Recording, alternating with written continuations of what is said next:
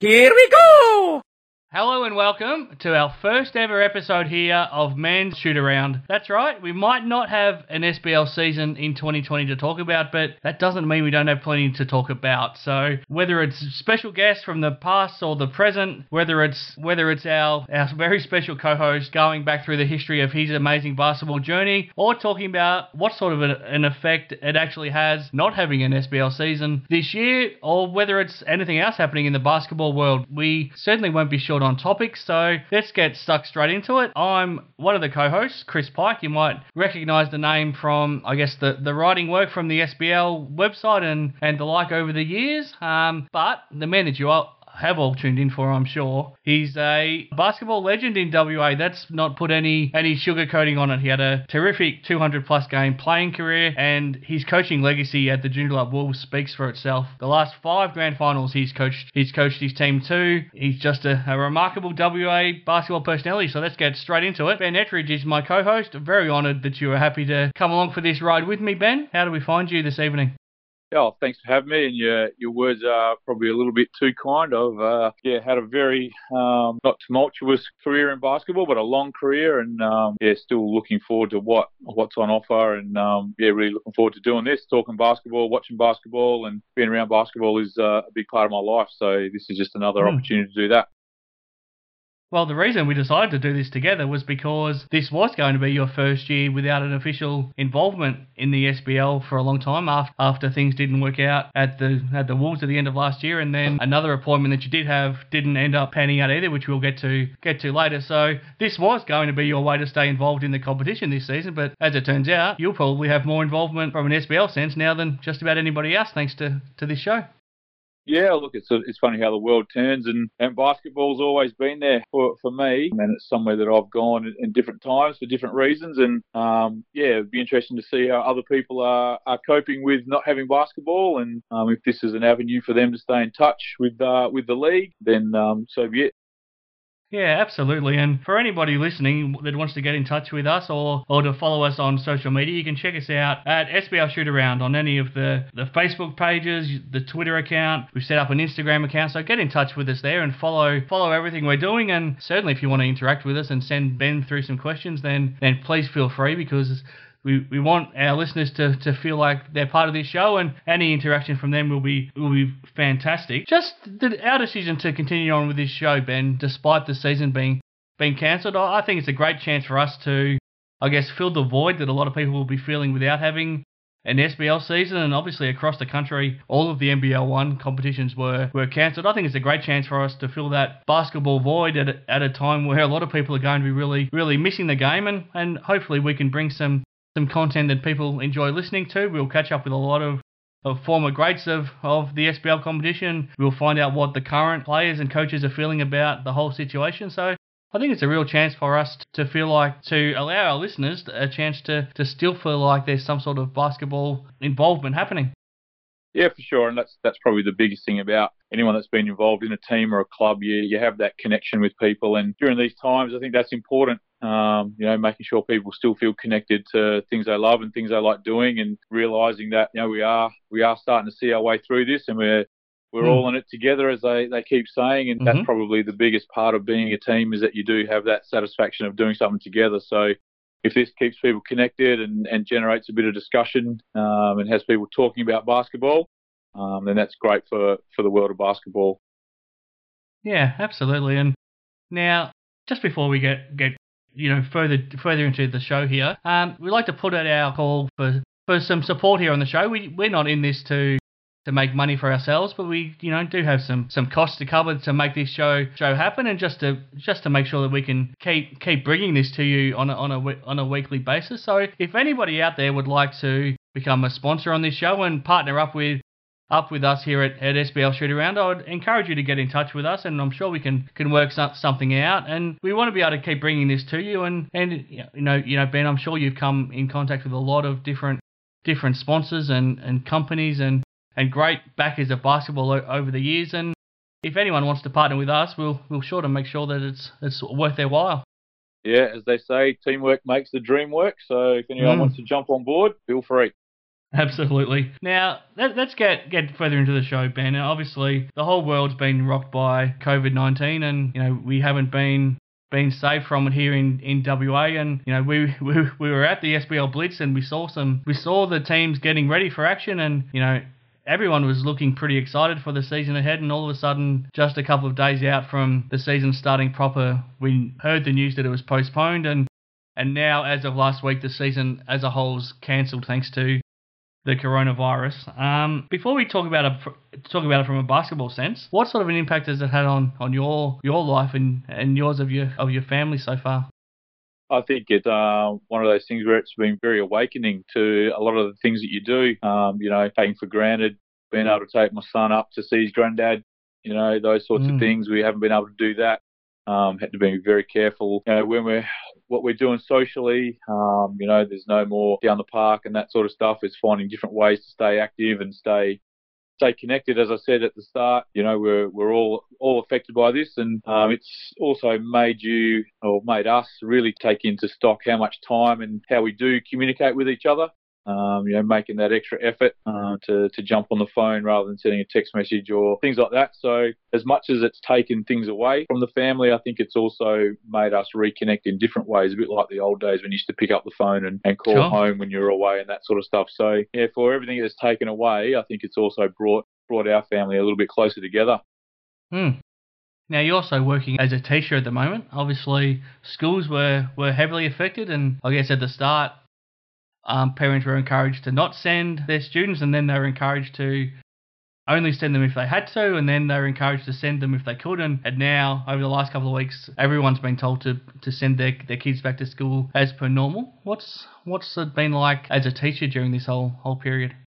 Yeah, look, it's been really weird. It's almost, I think the only way to describe it was kind of like the end of the year when kids start going on holidays, or they start to, you get to that end of the point in time where there's not a lot of reports are written and the actual classwork starts to diminish. We sort of, the numbers were dropping steadily over the back half of term one to eventually we got down to less than 30% at the school in about week 8, and then by week 9 and 10, I know our school, we had probably 1 or 2 kids attending each day in that last week. So that was a really weird environment to be in, just almost like a skeleton crew at the school, not the normal hustle and bustle of recess and all that sort of stuff. And then school holidays was the weirdest school holidays. Again, just sitting around your house or finding little pockets that you could go to and get out for some sunshine and fresh air. And then back school that first week, things slowly returned to normal to where we're at full capacity now, and we're full steam ahead. So it was just one of those things where everyone had to do the right thing, and it was weird because we've never really experienced it. But yeah, look, we've all seemed to manage to come through, and if we keep doing all the right things, hopefully we keep making those steps forward.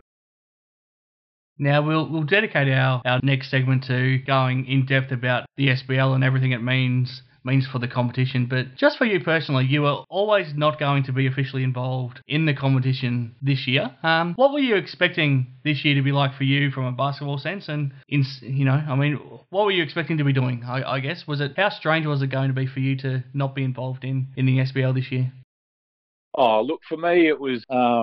I picked up a basketball when I was 13, and I've had one in my hand or at close reach for the last 33 years. So to not be have it there was going to be different. I guess I was kind of really looking to recharge and find another way to get excited about basketball, and that's why there was a change in colours and club. And I guess when that didn't sort of come to fruition, sort of just then went back and started to really have a look at what I'd been doing and some processes and some ideas, and started to got that extra bit of time to sit down and have a look. And then it was as I said, being able to reconnect with your family and that sort of thing has been a positive. And it's different. It's the same for everyone, but I guess that in enjoying that little bit of extra time, you take it for granted that it's there all the time, or you don't make time for different things. But yeah, look, it has been a big change, and I've enjoyed it. But yeah, there was a few Thursday nights when you'd sort of look at the clock and go, I'd normally be driving to practice about now, and that's not happening. But yeah, I guess it's just that changing your focus into something you can try and turn into a positive rather than looking at it as a negative. In a basketball sense globally, it seems like this lack of live basketball action has been filled by the Last Dance documentary focused on Michael Jordan and the Chicago Bulls. It's been almost perfect timing that it's been released when it has, and it just seems like it's taken the whole basketball world by storm. I'm assuming you've been able to watch at least some of it so far. What have you made of it, and what have you also made of the reaction to it? It's taken off like almost nothing else ever has. I think it just gives this generation, and that makes me sound really, really old, but it gives them that same sense of euphoria and enjoyment and almost hanging on tenterhooks that we used to have in the early 90s when you'd get to see Michael Jordan play, or you'd read an article, or you'd buy a magazine with him on the front cover. Like, we all experienced that, and it's hard to describe that to someone.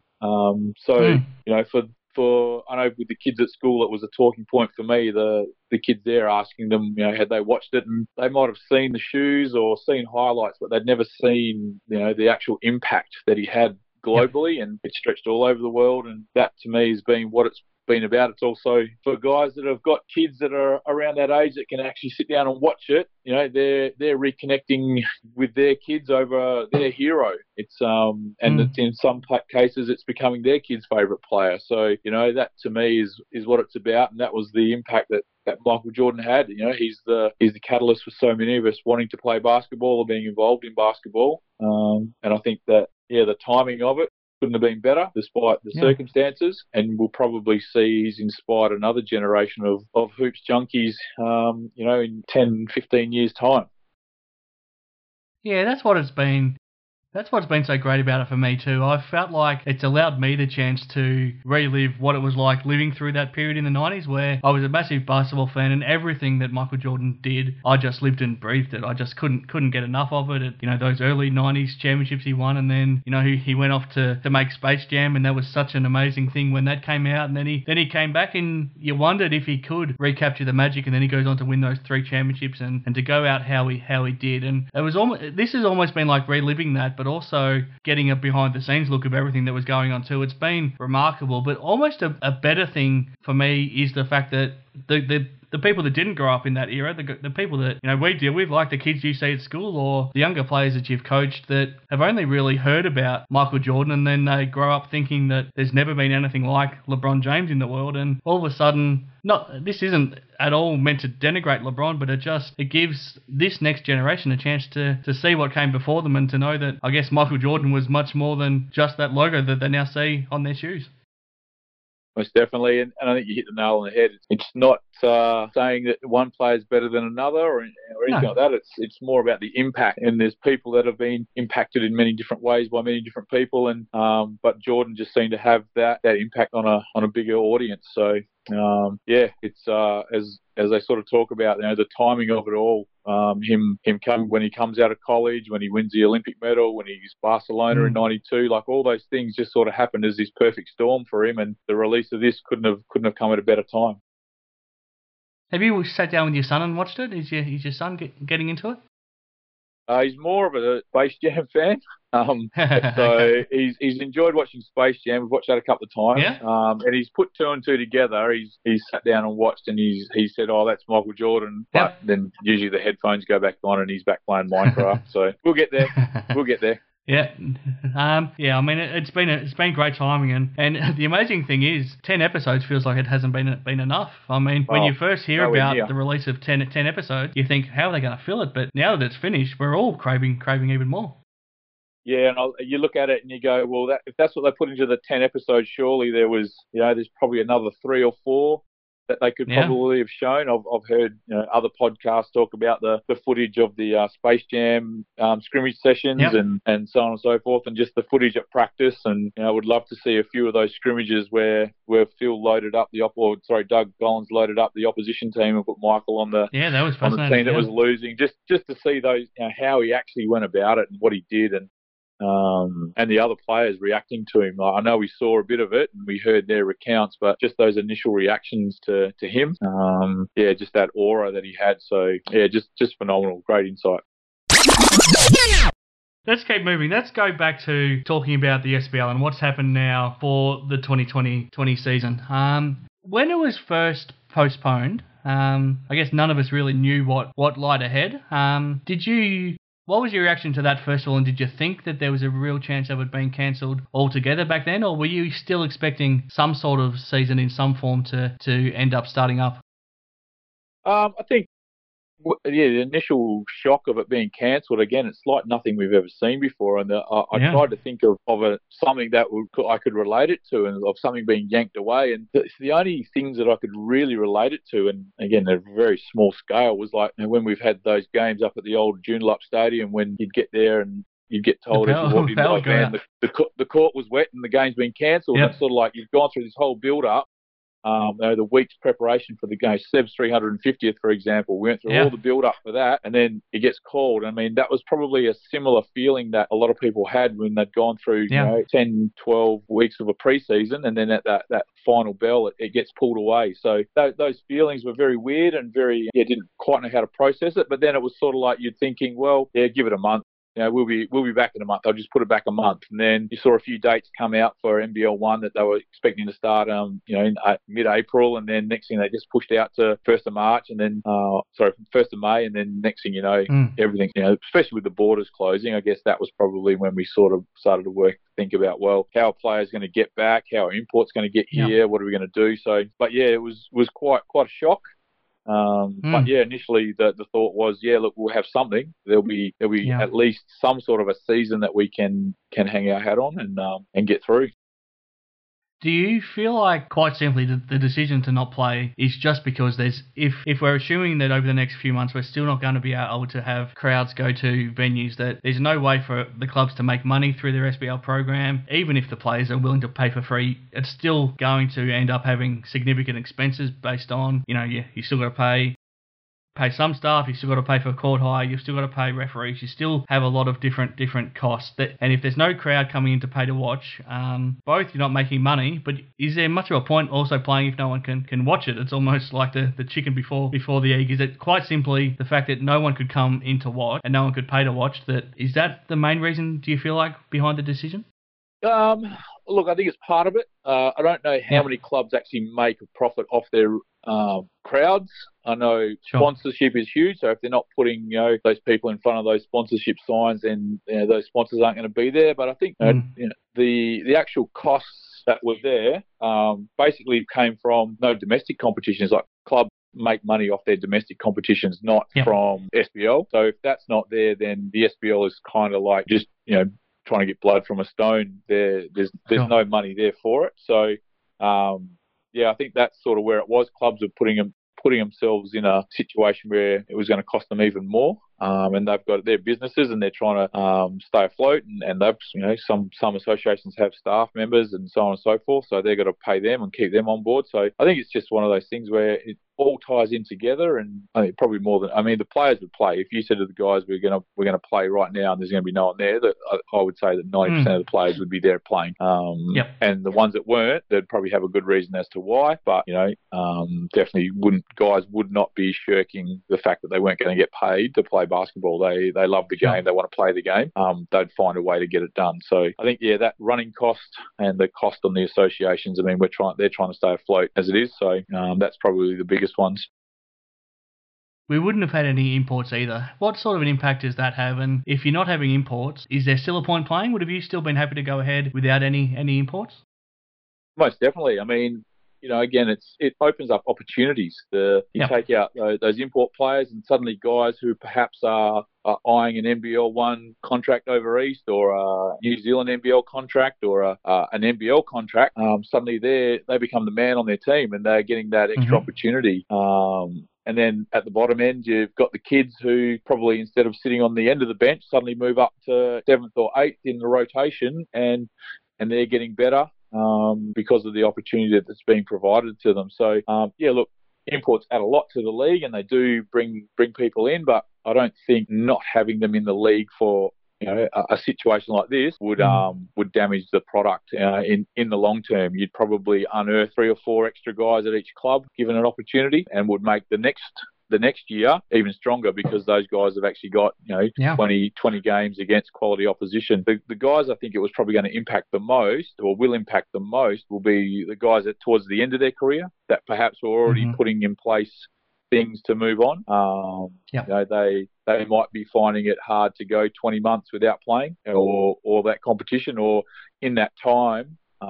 That's a lot of time for houses to be bought or jobs to change or babies to be born and so on and so forth. So your priorities change. So they might have had that, this is my last go around and I've got 6 months and we're going to get through it.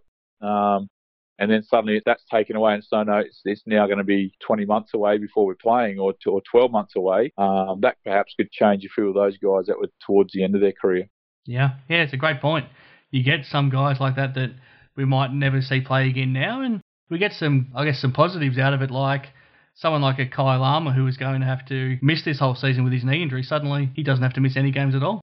That's it. That was one of the other people, that I'd sort of spoken to, and it gives him that chance to rehab. And I know he's gone, 100% to try and get that knee right. It gives him that extra time to get his body right. And then, if there was to be a competition next year, he hasn't missed a beat. Yeah. If you're a player now that you've gone through the whole preseason, you were ready to play because we'd gone through the whole preseason blitz and everyone had played there. If you're a player now, all of a sudden you've got no official basketball. What do you do? How do you try to fill that void in your life if you're one of the players?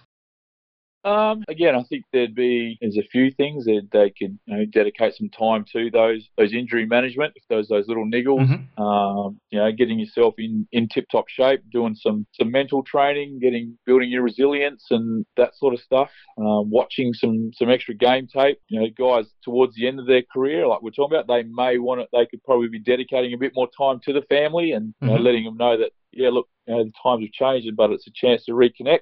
But I am going to go around again, so it's just sort of put that plan on hold. But I guess the biggest thing is basketballers love the sound of the ball bouncing. They love to see the ball go through the hoop. And while that's been taken away, that's probably been the hardest part for many of them, because that's why we love the game. That's the part of the game we love. So as that starts to filter back into our daily lives, I think we'll start to see people, their sort of preparation and things like that get back on track. And I've got a bit of extra time now to work on perhaps that weakness that they had to be ready for that opportunity.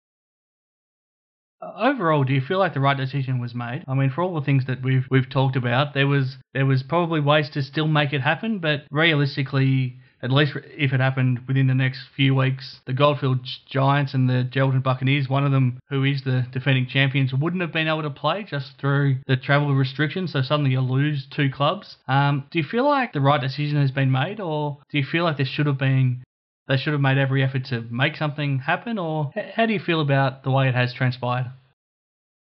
I feel like, for me, this is me personally, I think when you're talking about people's health and people's lives and stuff like that, you're better off to, as we've seen, it's easier to say we did too much than we didn't do enough. Yep.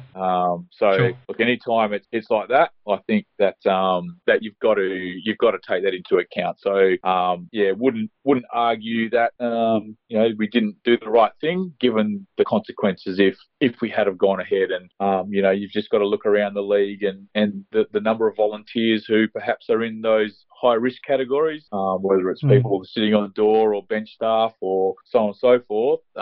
Sure. If it was to have put someone like that at jeopardy, then I don't think anyone would have been able to live with themselves. So I think the decision was the right thing based on all the medical evidence and the guidance that we've been given. And I think maybe if anything, maybe leaving the door open for an opportunity later in the year when restrictions are lifted or we're given the all clear that we're 100% COVID safe and things can get back to normal.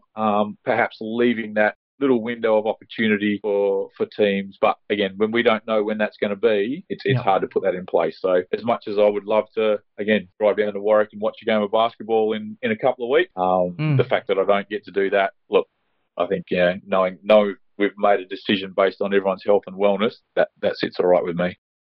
Yeah, and I guess from a selfish perspective, as much of it as it affects my life going from dedicating, basically my whole life to the SBL season while it was running to suddenly having nothing. As selfish as that would be, I think the right decision has been made for a number of reasons. What I wouldn't mind doing on a future episode, Ben, is going through how all of the teams were shaping up and getting your thoughts on how they were looking. But we've got plenty of time, so we don't need to get everything done on this first episode. So we'll keep that in our pocket for a future episode, because I think it's fascinating how some of the teams were looking coming into this season. But you've mentioned a couple of times that there's a chance that something still might pop up in a competitive sense for the players to play once the restrictions have started to be lifted a little bit more. Do you have any idea what that might look like? And we have no idea when, but do you have any idea what some sort of a competition might look like a couple of months down the road? Oh, look, I've had a couple of conversations with a couple of people, but whether it's a hub type situation where the metro teams are playing like in the north and the south at two different venues, just to help with the tracking of people and that sort of thing, and then or whether it's a single, like they got a single round out, so everyone played, everyone won. Mm-hmm. I'm not quite sure, but yeah, look, I think that there would be a way. Again, players are keeping themselves in shape, and clubs are utilising the 20 people are available to be practicing non-contact wise. Most of the stuff you could do in a basketball session, you could probably get away with the non-contact and be ready. You could probably squeeze something in a month to 6 weeks. I mean, the New Zealand NBL is sort of all over and done with in 12 weeks. There's ways and means, especially in Perth. They're now having a season that I think is only 4 or 5 weeks long because of everything that's happened. There you go. Yep. So look, I think if everyone's safety is taken into account, and I know the players would want to do it. I did see some Basketball Australia regulations around how games were going to be run for a social competition, which kind of made me chuckle a little bit. But, the referee's not allowed to blow the whistle in the direction of players, and kind of makes it a bit hard, I think. But, I think we're getting there. We're starting to put things in place. And I know if you'd said to guys they were going to have to play 3 games in a weekend, Friday, Saturday, Sunday, to get those extra games in, or the metro teams are going to play a midweek game on a Wednesday night, plus a Saturday and a Sunday, that, again, it opens opportunities for younger players to be in the rotation, give those guys a chance, get some people going through doors, gets venues open. So, look, I think there is a way to get it done. But, yeah, look, it's going to have to be when everything is up and running, I guess. Yeah, absolutely. There's plenty more to be discussed in terms of that topic. So we'll come back to it next week, and we'll give you an update and have a chat about a few more, I guess, of the flow and effects of the SBL season being cancelled. But for now, Ben, I wanted to spend this first episode getting a bit of a chance to just reflect on your remarkable basketball journey and to allow our listeners to get to know you a little bit more, I guess, before in future episodes we get to know our guests. I thought we'd take this chance to get to know you a little bit. I thought I'd get the hardest question out of the way first, though. You were going to be coaching the East Perth Eagles this season. Can you tell us what happened and why that arrangement ended up not coming through? I mean, for me, it was just ended up being a difference of philosophy and the direction. East Perth wanted to make some changes, and they wanted to get things right, or not right, but wanted to make some changes on the court. And then they've also got some things going on off the court that they're doing really well with their domestic competition, their wobble, and they're really heading in the right direction. And I guess it was just that difference in where they wanted to go in year one and where I sort of felt we needed to go in year one. And we just got to this impasse that we just couldn't get past. And at the end of the day, if it was going to be like that, then we just sort of felt, well, look, it's not really going to work. We're not really aligned like we thought we would be. And they kind of felt that they were happy to go with a different coach because that sort of fit more with what their club philosophy was. So in the end, we shook hands and said, look, all the best and good luck with it all, and I'm sure I'll see you around the trap. So that's kind of where it ended. Again, I was excited to be there and doing some different things and be around a different group, and I think it was probably good for those boys as well, a different voice to hear. It was also good for me to have some different faces in front of me, and was sort of taking me back to not the drawing board, but back to some things that you start to take for granted because you're walking into the same thing every week. So I had to really sort of sharpen the sword a bit and go back to the preparation phases and how you're explaining things, because the guys didn't have that residual. So was enjoying it, but it just, at the end of the day, it was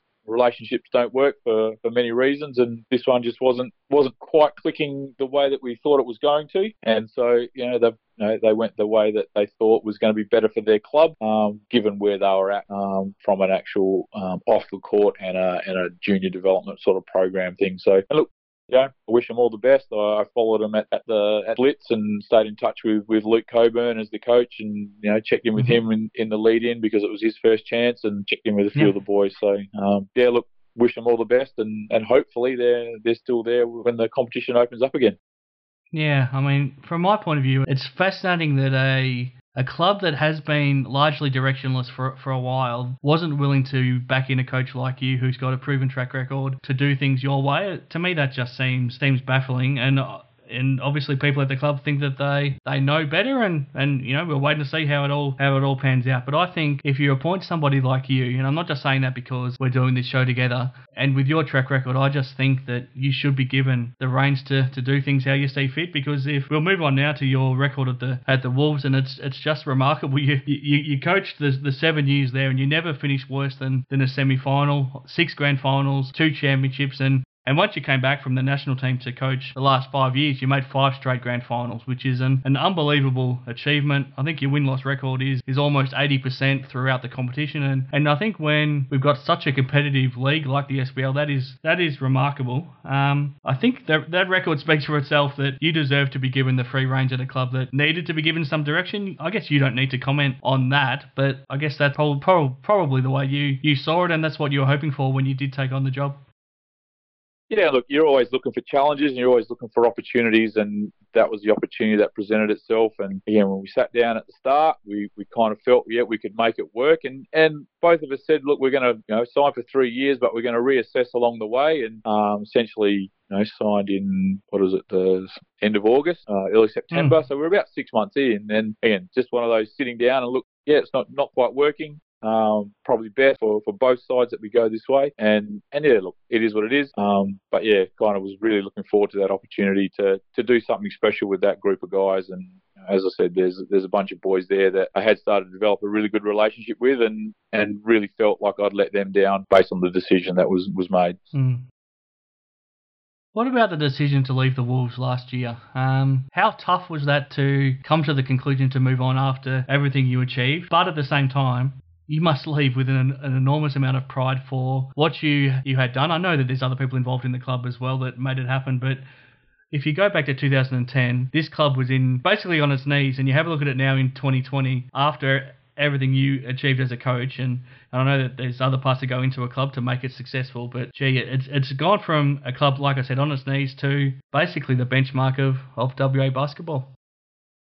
Yeah, and I guess that's when you see that what the vision of the board and the president was back then in 2010, and when I sat down with them and discussed what I wanted to do with the SBL program, that's, I guess, when you see that alignment of both being on the same page. And again, the support that I was given all the way along, even at the start, when we were still in the old little Joondalup Stadium there, and Van and Mary running the show, nothing but 100% support and everything that we're trying to do, all the way up to the end where, things often, well, not often, but sometimes you don't see eye to eye with people, but when you're doing things with the best intentions of the club and its members, you meet on that common ground. And I think that's what we saw, the success, the club on the court was having great success, but off the court, second to none, as a professional of an organisation that you would ever want to work with. And, that time was excellent. And again, you get to that point where there's only so much you feel like you can do, and you're always looking for that little bit of inspiration, and it just sort of seemed like that was the right time, win, lose or draw. Perhaps that was the right time to move on. So that's kind of, the no animosity towards the Wolves in leaving. It was just, that was the time. That's traced right back to your playing career. Obviously, as you mentioned before, you first started playing basketball when you were 13 and basically haven't stopped being involved either as a player or a coach since. But as an SBL player, your journey started at the Coburn Cougars in 1993, moved to the Wilton Tigers in 1995, went to the Mandurah Magic in 1997, Perth Redbacks 2001, and then back to the Magic for the last 3 years of your career. All up, you played 218 games in a terrific career, one of the great stalwarts of the competition. How do you reflect on your playing days now? For me, it was just a lifelong dream to play basketball at that level. Every kid has the dream of, again, watch Michael Jordan hit the game winner against Cleveland on the ABC on a Friday night, delayed replay, and said that's what I want to do. And then by the age of sort of 16, was 6'1" and not 6'6", and knew I wasn't going to make it to the NBA. So the SBL was just that vehicle to be able to play and enjoyed the time. I guess along the way, had some pretty good coaches. Greg Gurr was my first coach, Jeff Anderson, Craig or CJ Jackson, and John Triscari. Those sorts of guys are amazing coaches, and have had great success. And the journey wasn't always easy. The first couple of years with Coburn and Willerton, I was struggling to make the team, and one week not get picked, the next week get picked, and so on and so forth. So you go through that phase, and then went away to college for a year, came back, went down to Mandurah with CJ, and probably overachieved a little bit there because of the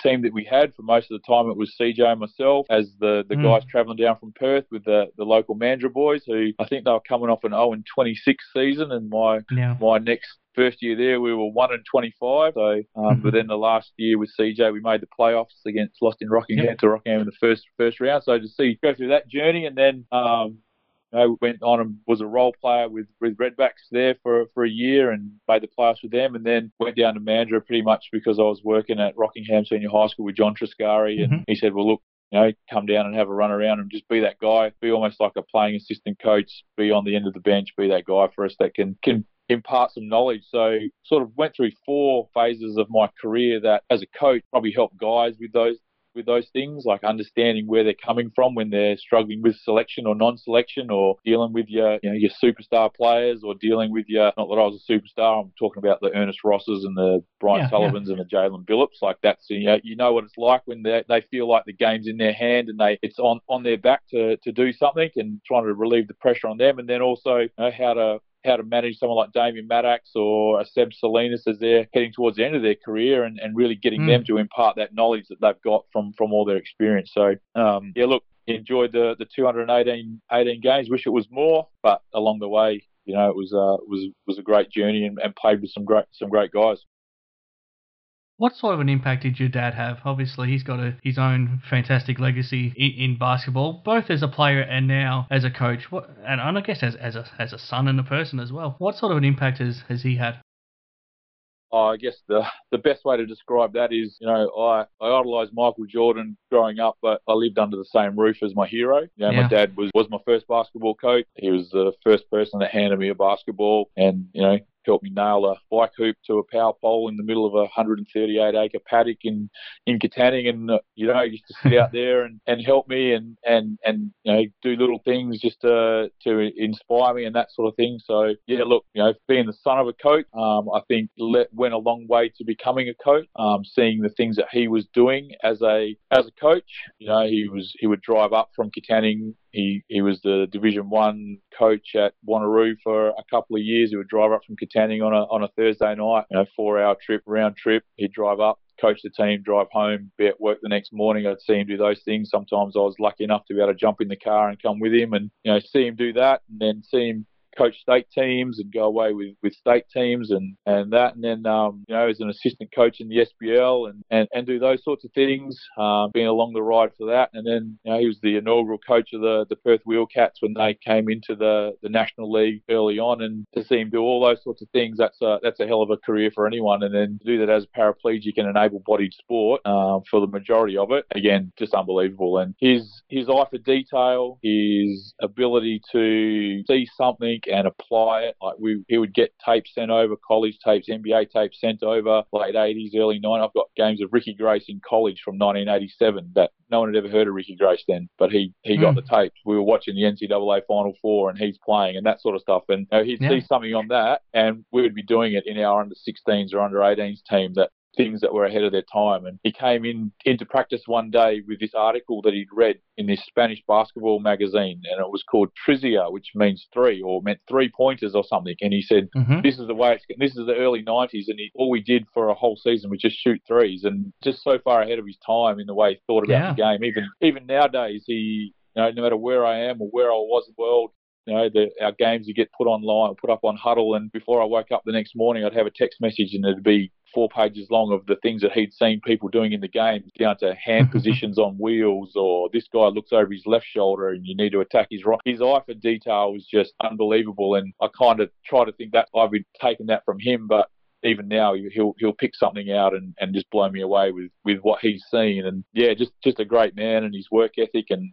nothing ever given easy. You know, he was a shearer from the age of 16, so he grew up in shearing sheds and that sort of stuff. So he's just, you know, a great man, and like I say, very fortunate to have my hero under the same roof as me, as it probably is for a lot of young boys when they look at their dad and idolise what he's doing.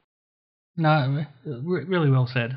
Your coaching journey, obviously, then you ended up coaching the Perth Wildcats and had fantastic success, and then it led into working for the national team and with the Rollers, and also some of the underage Australian teams. You had great success. How much did you enjoy being involved both at the Wildcats and then for the Australian team? It must have been a great honour to lead the country. Yeah, look, that was again something that was just an opportunity that was presented to me through basketball. I'd finished playing. I wanted to coach. I felt that needed to have a sort of a bit of separation from the guys that I'd just finished playing with and against. Like, just needed that little bit of a break. And the Wildcats opportunity came up, and I thought I would do it for a year. Do that for a year.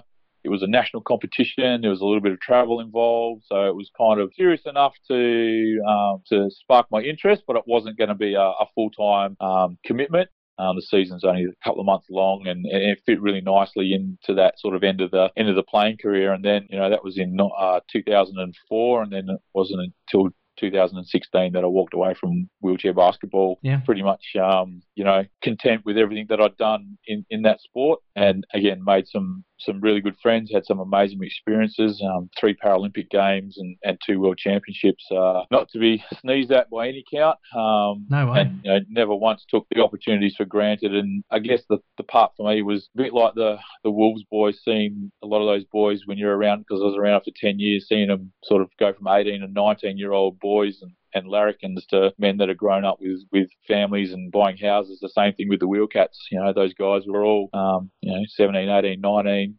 And then when you leave, they're, you know, fully fledged men, and they've got, you know, 3 gold medals hanging around their neck. It was quite amazing, and very fortunate to be given that opportunity.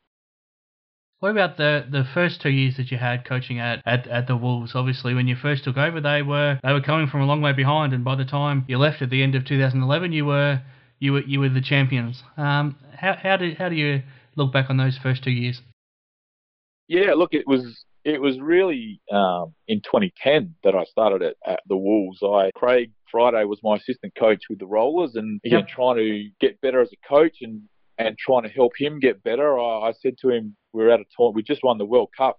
Actually, no, it was the qualifiers in 2009. And I said, look, you do a great job reading me, and you make me a better coach, but I want to make you a better coach. So how about we switch spots, and I be your assistant coach with the girls team? And he said, yeah, I'd love it. So I was his assistant coach, and seeing the game from his perspective and learning it, you know, being able to support him and do those things that he would do for me, being those little extra things that an assistant coach should do, gave me another appreciation for what you expect of your staff and what you should ask of your staff. And, you know, you shouldn't ask anything of someone that you wouldn't do yourself. So if I'm asking him to chart fouls and turnovers and stats, then I should be doing that for him. So got to know the club, got to know the management, got to know the people behind the scenes, and sort of fell in love with them up there. And I think the guys missed the playoffs, or they got bounced in the first round in 2010, and the opportunity came up, and I sat down and I thought, well, it sort of fits, it dovetails in. It's not, I can do a lot of similar stuff off the court as far as the cultural development and leadership development that I'm doing with the Rollers with these guys. I looked at the team, and I think there was 6 or 7 of the boys that I'd actually taught at Woodvale back between sort of 2001 and 2003 when I was teaching there. So Reece Maxwell, Greg Heyer, Matt Schmetdig, the Easter boys, Reese Langford, even Seb Salinas, had him there for a week. So I had that sort of been around the boys for a bit, knew them, and sort of thought, well, look, it's now or never. So jumped in, and was just, again, phenomenal from the time I set foot in the stadium. Van and Mary were amazing. Everyone that was involved in the club, the setup crew guys, those guys were, they literally bleed green, setting up the stadium and that sort of stuff. So that's the sort of thing that I really, really enjoyed. And then, the success that we had, I think we started 2-3 on the season and then started to stringing together a few wins. And before you know it, we're sitting there in a grand final. And, as we know, big pressure moments, people stand up and do big things. And Greg Hire, I think it was his coming of age, that back end of that season and that grand final was just absolutely amazing. And that kind of set the tone. That was it. We sort of developed that belief and things kind of grew from there. Yeah, at the end of 2012, you lost in the semi-finals, and then you took a couple of years off to focus on the national team. I think you had to either move to Sydney or spend a lot of time in Sydney. Did you always see yourself coming back, though? And if you did come back, did you always want to come back to the Wolves? Oh, most definitely. I was very fortunate that Craig was my assistant in the men's program at that time, and Luke Brendan had also come on board as an assistant in the men's program. Had spent that time very close with those two, and had then taken those two onto the rollers with me. So Luke came on board as our video tech, and Craig was the assistant. So we had that connection while I was away for the 13 and 14, living in Sydney. Just going back to the 2012 season, that team was as good as any team we'd ever had. I think, we had Greg, 23-3, Greg, Damien Maddox, MVP, Jordan Wild, Jackson Hussey, Seb Salinas, Reece Maxwell back on board for the full season. Reece Smythe rehabbed his knee and came back halfway through. That team was phenomenal. And then you talk about the perfect storm. I actually had to leave the team at the start of the semi-finals to go to the London Paralympics. So we were staging in Cardiff in Wales. So I had to leave at the start of that. Jackson Hussey had to go to college, so he left at the start of semi-finals. Greg Hire had the end of his fingertip exploded, and so he was out. Right, yeah. We ended up completely decimated and lost to East Perth, I think it was, in that semi-final. And I think they were very, very well poised to maybe go back-to-back then as well. But the cards fall as they may, and that was that. But that team was as good as any Wolves team that we put on the floor. So, but yeah, look, I stayed in touch with the Wolves boys and saw Luke and Craig quite regularly, and whenever I was back over this side, would always be down at practice and seeing the boys and that sort of thing. So if ever I was going to come back and be in the league again, the plan was to be over there till 2016, but sort of came back a couple of years early, basically through the birth of my first son, or my only son, sorry. And then decided that Perth being home was the best place for us to be. To bring him up, so moved back at the end of 2014. Yeah, and the last 5 years have been remarkable. You made the grand final every single year, won the championship the first year, and it's tough to say it, but you lost the last four grand finals. How do you? I'm always fascinated to ask you this question, and I've asked you it right throughout the whole journey as we've been going along. But how do you juggle the fact that you must be immensely proud of the fact that you've got such a good team, such a great culture, such a great playing group, that they're capable of making 5 grand finals, but how do you then juggle that fact with the enormous pain that it must feel to lose 4 grand finals in a row? I guess it's, it stings. And I mean, I've lost a Paralympic gold medal game. I've lost the 4 grand finals. It's the nature of basketball. No one shoots 100%. No one, you don't win every game, those old adages. So you've got to take it in your stride. Know that at the end of the day, your job isn't life and death. I've had people talk to me that are in the military and their job is to train frontline soldiers in Afghanistan, and a good day for them is when everyone comes home safe. And sure. No one dies. So that's the conversation that you have with yourself, that, it's a game of basketball, and tomorrow morning we can all go out and shoot a hoop if we want. So you put it in that perspective. The other way you look at it is that, there's 12 other teams that would just love to be there. There's 12 other teams that weren't good enough to be there on that final night.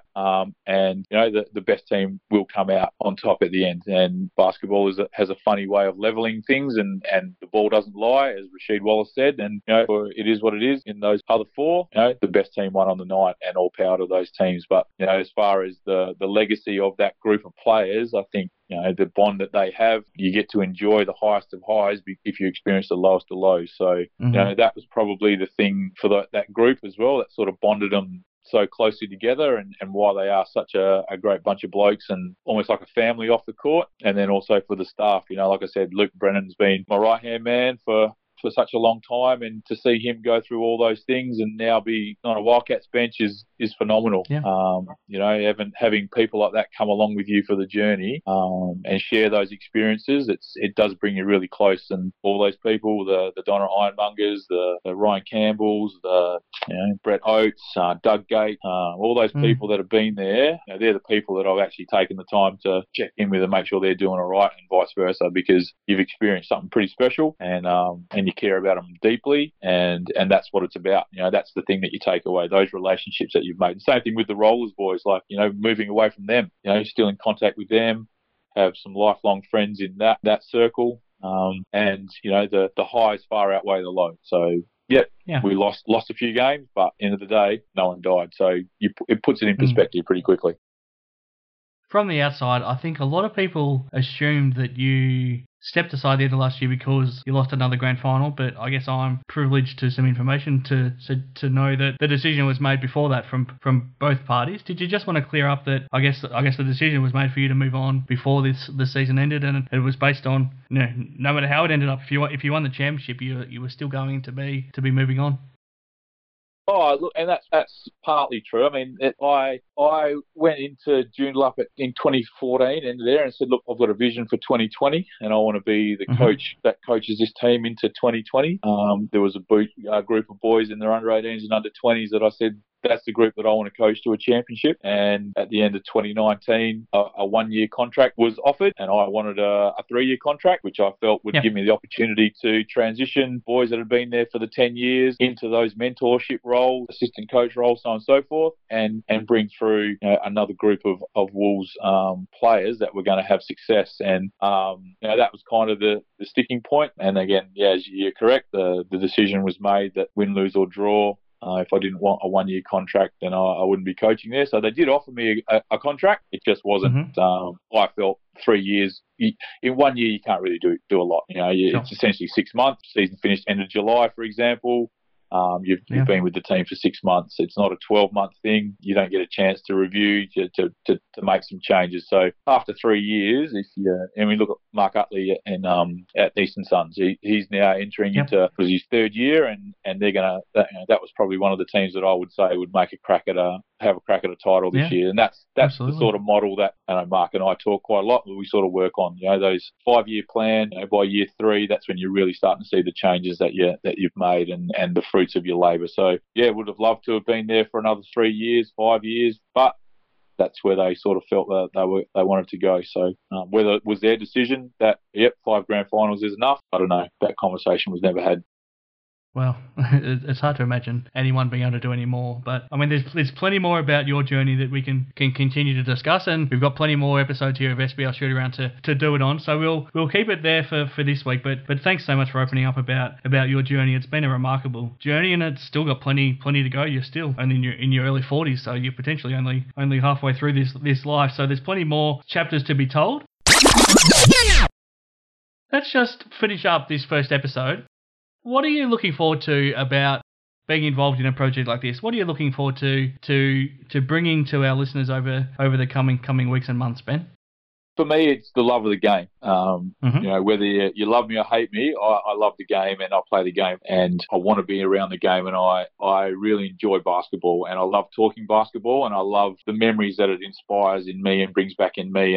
And for me, a bit like we've seen in The Last Dance and being able to go back and relive those early glory days of the 90s, sort of moving forward. I was fortunate enough to watch the inaugural SBL season, even though it was through the Southwest Slammers and the Rainbow Coast Raiders down in Albany. But the guys that sort of brought this league from just being the city metro league to being the state basketball league. So, a lot of those guys that came out in those early 90s forged huge careers out here and were phenomenal players and have stayed out here and contributed to our basketball community so much. And I'd love for those guys to be able to tell their story and inspire these guys that perhaps haven't seen them play. They've only seen their names on honour rolls, or when the old guys get around and start talking about them. I think knowing their stories and where they've come from, that would just be amazing. You know, the legends of the league that perhaps haven't had a voice for 10, 15, 20 years. Yeah, couldn't agree more. Really excited to get stuck into that, and that's aimed to bring one of those past greats to all of our listeners on our next episode. So we'll put our minds together, come up with a list of guys we want to work through, and we'll bring one on our very next episode, and it's going to be something pretty exciting, and we'll make sure we catch up with the people currently involved as well, and see how they're coping with not having a season in 2020. So there's plenty for us to obviously continue to dissect, even if we're not seeing action on the court each weekend. Thanks for everyone for joining us. Make sure you get in touch through one of our social media channels to send a question to Ben, to give us some feedback, or indeed if you want to partner up with us, we'll be more than happy to chat some options with you there. So we look forward to hearing from you. As I said at the start, I'm Chris Pike, the co-host, but the star of this show is Ben Ettridge, and let's give him the final words of our first episode of SBL Shoot Around. Well, anyone that's been coached by me knows that I love lists, and I'm looking for lists. I want to know this week what's everyone's top 5 basketball movies. If I get a bit of time, I might watch one and do a bit of a review, just give it a star rating and get a few more people talking about basketball. So looking for a list of your top five basketball movies that we can maybe have a bit of a chat about next week as well.